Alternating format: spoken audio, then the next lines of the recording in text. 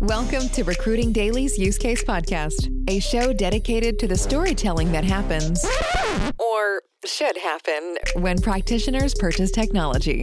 Each episode is designed to inspire new ways and ideas to make your business better as we speak with the brightest minds in recruitment and HR tech. That's what we do. Here's your host, William Tincup. Ladies and gentlemen, this is William Tincup, and you're listening to the Use Case Podcast. Today we have Ansel on from Finch, and we'll be learning about the business case or the use case for why his prospects and customers pick Finch. So let's just jump right into it. Ansel, would you do us a favor and introduce both yourself and Finch?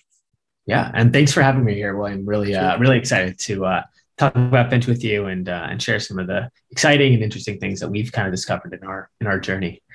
So I'm Ansel Parikh, one of the co-founders of Finch and COO. Really focus on a lot of our fun partnerships, go to market, but also the wonderful world of compliance and some of the operation side of things. And so what Finch is we're an API platform for employment data, and what that means is that we let applications like a 401k provider, benefits, compensation plan, products, be able to securely and easily connect to their end clients' organization-wide employment data. And so a lot of this information's kind of locked up in payroll systems, HR systems, benefit, things like that. And so right now, do we have a focus in terms of market or verticals or anything like that? Yeah, size of company? Yeah, most definitely. So we kind of focus kind of three main areas, and I'll give you a quick picture there. But what we do, and maybe just to make sure we iterate, it's like we sell it's like a B to B to E, like employers model. So we're not necessarily directly selling to employers themselves, but we'll sell to the trusted applications that they use, that they want to talk to their source of truth. And so three kind of main verticals, if I had to break them down. I can go into more details, but give you at least a sense or a picture. It's like the first one is like HR tech, right? So that's employee engagement, recognition platforms. You're kind of what you see at Churn or what you see at HR tech as well. And then the second kind of vertical is really specifically benefits. We do split this out differently because it is a complicated but exciting world. And so we are really working with 401k providers, HSA. There's even new companies that do climate-related benefits. It's actually like a pretty wild ecosystem, and we see a lot of opportunity there. And then the final one is more like B2B fintech companies. And so this could be like a workers' compensation insurance company or a business expense management company that needs to utilize different layers of data from employment systems to underwrite policies or even automate a specific workflow that usually requires a bunch of Excel file uploads. So definitely a wide footprint. Overall, there's 28 discrete use cases, but I'm happy to do one or two that are actually maybe a little more important. Let's do it. But first of all, let me ask you about your origin story. Why did you and your partners, why did y'all start Finch? Yeah, I wish I could say we were born for this, and something. When I was 16, I had this idea. Yeah. Definitely saw the value of payroll and HR system. But I think like most people you talk to, it's pretty nonlinear. I was in venture capital for a bunch of years before this and invested in infrastructure, but ultimately started our own thing. And so this is probably the fifth thing that Jeremy, my co-founder and CEO, have built together. But maybe to the long short of it is we were right before COVID started, we'd been building something more in lending infrastructure, really allowing a company to offer a lending product within their own experience. Pretty esoteric, pretty specific. You're probably seeing some trends here of these guys get into very strange, gnarly problems. But unfortunately, pandemic hit, and every lending partner we had, every potential customer said, hold on, I'm not doing anything right now. I don't even know if I can make the next payroll. So we had a really unique lender come to us and said, hey, I lend to small businesses. And the government has this new program called the Paycheck Protection Program. And this is literally aimed at how do I make sure that companies don't have to lay off people right away. They can get a non-recourse loan from a lender, but that the government effectively gives you to keep people employed. And we thought that was pretty fascinating, unique, once in a kind of lifetime thing for us to see. And so they were like, hey, we need payroll data to figure out how much we can lend to someone. And naturally, as young entrepreneurs that don't know how to say no, we were like, yeah, totally, we'll solve that problem for sure. Little did we know it's much more complicated system. We started. And some of these systems don't talk to each other. Yeah, exactly. And you're like, oh, we need to do like a SFTP, or someone needs to send us an Excel file, and we got to manually reformat it. So it was, I think it was just that was a kind of a lynch point. We ultimately didn't move fast enough to even solve for that problem, but it got us thinking and iterating towards some sort of solution that could be utilized not just for a limited government program, but actually something much broader that helps, at the end of the day, employers choose the applications and software that actually they need for their own business. So I hate software categories. I'll just put my biases out on the table. I despise them because things like you defy a category singular. But we also know that people they have budgets that you at one point fall in some Excel spreadsheet and you're a line item somewhere for finance or HR or ops or all the above.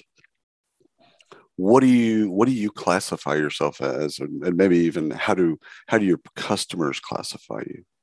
Yeah, it's a good question. It's that's all the software teams are always trying to figure out. How do I create a new line item? Right.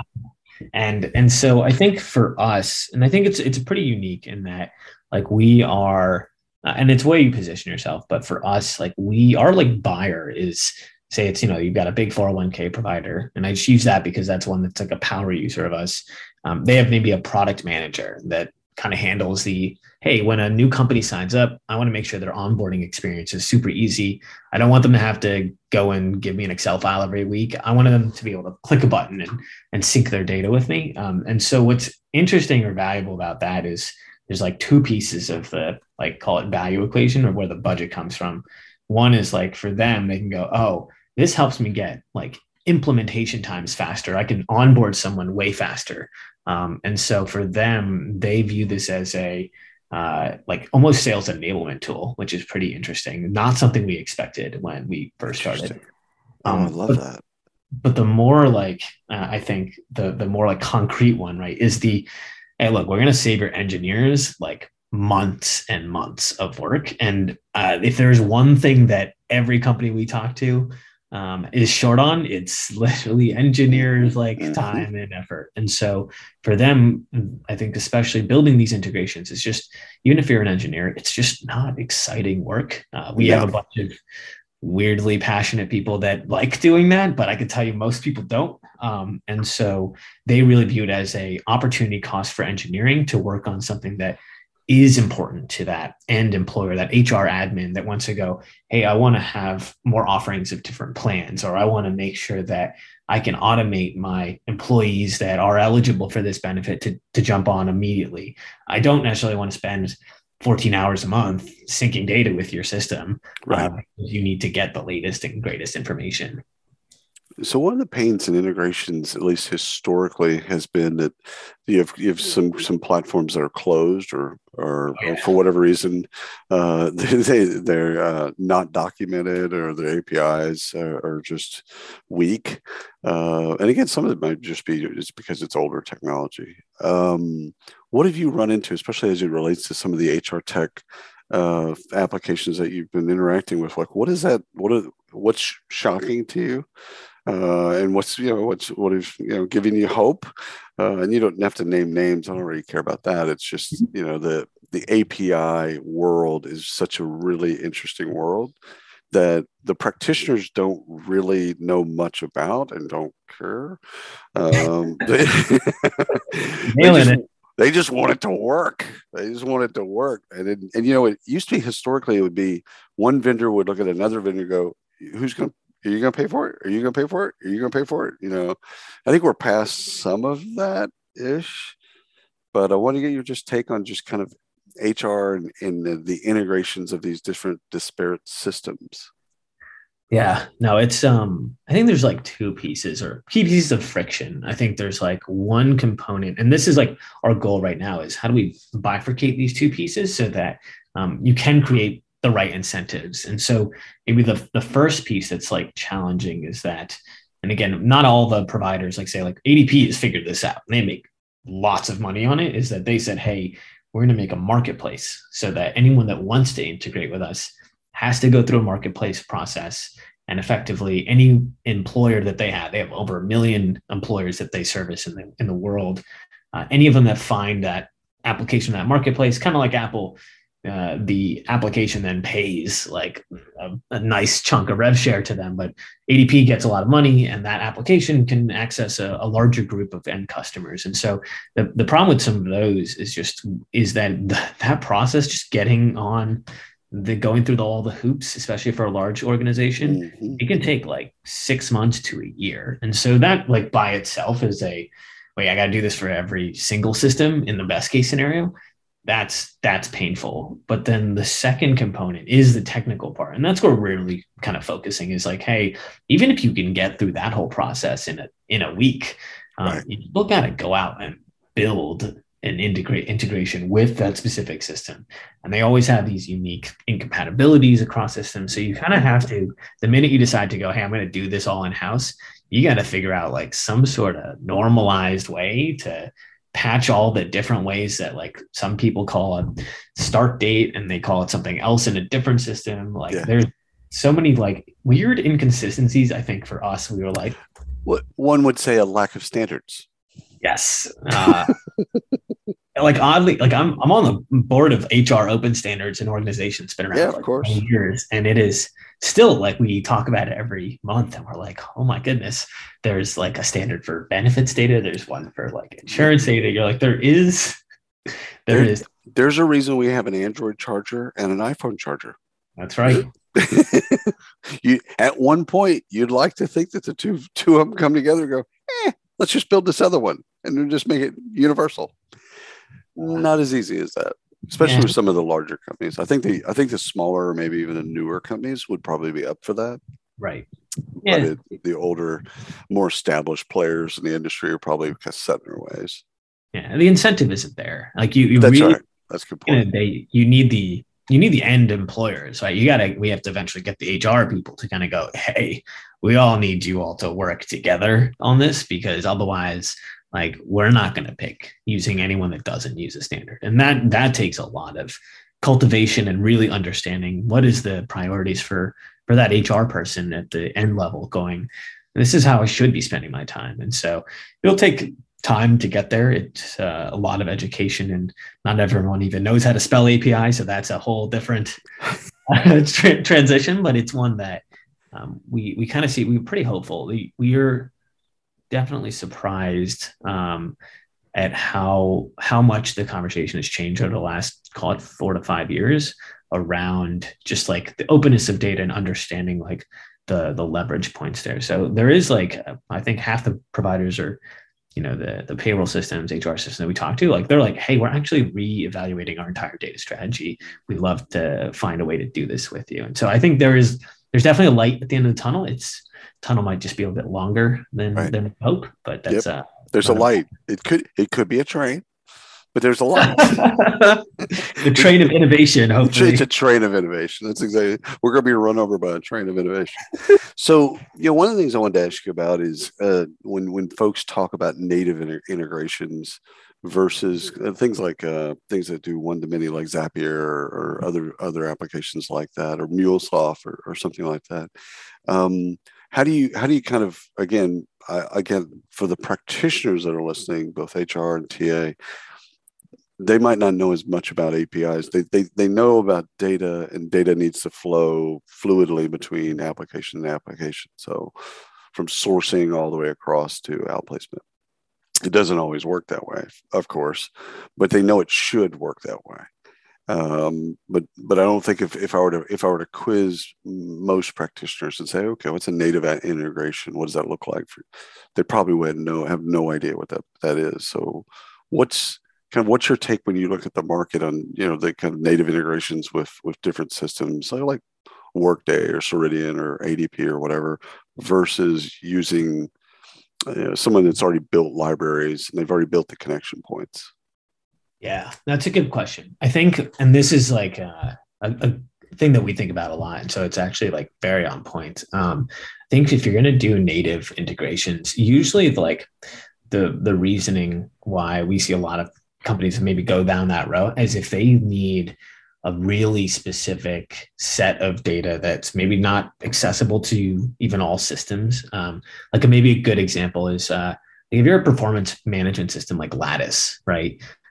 For them, like, yeah, it'd be great to have census data and some kind of, hey, who works where, but they want to get like very granular. So anything that you put into that system that may include like, how much is this person's bonus target? What is like, do you have custom fields that say this is their OKRs? There's like a bunch of extra places you can toss data into these systems that, again, it depends on the employer, it depends on the system. And so if you're really trying to go, hey, I need to capture every single edge case and I'm going to make my own system super configurable because the experience is going to be very different for every single employer, that's where you kind of need to go native, because you probably even need to go to the provider and say, hey, you don't actually allow access to this data. I need you to build that for my use case. And frankly, obviously, as the middleman, like we have some of that power, but that takes some time. Whereas if you're going, hey, look, I need to get people's t-shirt sizes, I need to get like all this extra stuff. And I need to maybe make changes into those systems. So maybe really sensitive changes, like I need to change someone's compensation. Like that shouldn't necessarily be something you should be doing through a middleman, because if there's an error, that impacts someone's life. Yeah. So you can mess up a lot of things in HR. Succession planning, performance, onboarding, you can mess up. I mean, I would, it's just wildly accepted that you can mess up almost every paychecks. Nope. Exactly. Can't mess up a paycheck. Not even once. And so everyone's, there's a tenseness to that. Let me ask you about the buy side for a second. Questions that the practitioners and prospects or prospects, what should they be asking you at Finch? Yeah, I think one of the things they should ask more, and they have been asking, but it's one of those things that's pretty counterintuitive, is like, how many, like based off of my maybe customer base or where I'm targeting a specific sector, industry, geography, like how many systems do I need to actually integrate with? I think. Oh, that's a great question. We did a full white paper on this just because I wanted to know personally, and I was astounded. There's 5,700 different payroll and HR systems in the US. I have no idea why. No, it doesn't shock me. I would prior to COVID, I was obviously spent a lot of time on the speaking tour, and I would ask people, from the stage, like, how many HR products, HR and recruiting products do you think there are in the world? And people would answer different answers. I'm like, yeah, I have a Google spreadsheet that has 32,000 HR and recruiting products in the world. And that's like little things from a wellness play or a wellness app in Portugal to, Oracle or something like that. Like it's combine all the oceans, and that's what you get. You have that many choices, which is great and also terrifying for the practitioners. It's overwhelming, right? It is overwhelming. Entire industry is built around just helping you pick the right tools, because it's impossible to know. And so I think that's like the number one, is just people don't realize it until they start working with us, and they're like, whoa, I need 40 integrations. And I'm like, yeah, like this is actually, it's the long tail.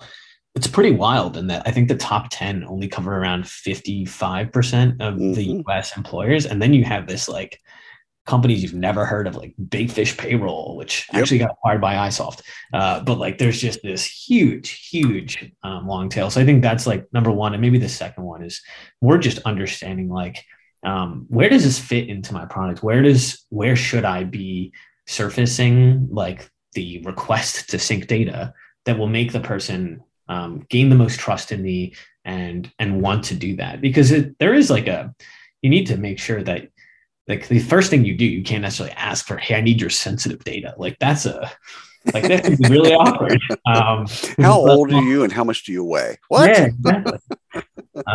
And so I think you need to be really thoughtful about when do you ask for this so that there's highest likelihood that someone's going to do it, but also that you're creating that like seamless steps of trust. Because that's like ultimately like that's really what we're selling. We're not selling like, yeah, sure, it's like data, infrastructure, all these buzzwords, but like at the end of the day, it's trust. Like, can we create a system that is more secure and compliant, but that allows someone to feel comfortable going, I'm okay sharing specific sets of information with someone that I trust, that can use it to make my life better. You know, what's interesting is HR and recruiting both want to make more data-driven decisions throughout the organization, pretty much everywhere. But ironically, they don't trust their data. Right. Or maybe not ironically, maybe with good reason. We'll put that aside for another podcast. Sure. But it's really interesting when I talk to folks like about this. I'm like, well, in recruiting, we need to make more data-driven decisions about this, that, the other, whatever the bid is. And it's like, yeah, but I don't trust our ATS. It's like, okay, well, you realize what you've just said, right? You understand you need to make more of these types of decisions, yet you don't trust the data. And I know you deal with this. I know on some level, I know you interact with this, that they realize the importance of all these things being connected and how it will inform them in ways that we probably can't even connect the dots yet. But they also don't trust the data, just the historical data that they have. Yeah.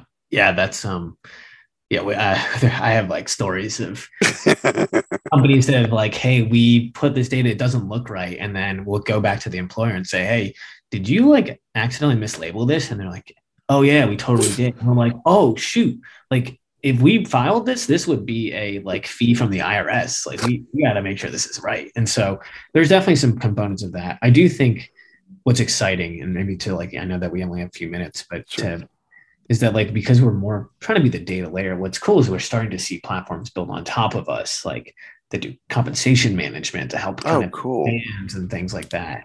And so I think what is happening, or what will happen over the next couple of years, is the way you kind of improve that trust is you layer something on top that speaks the language of that HR person, that people ops that goes, hey, like, here's really what retention means. And I know what you're trying to get out of this in terms of activity.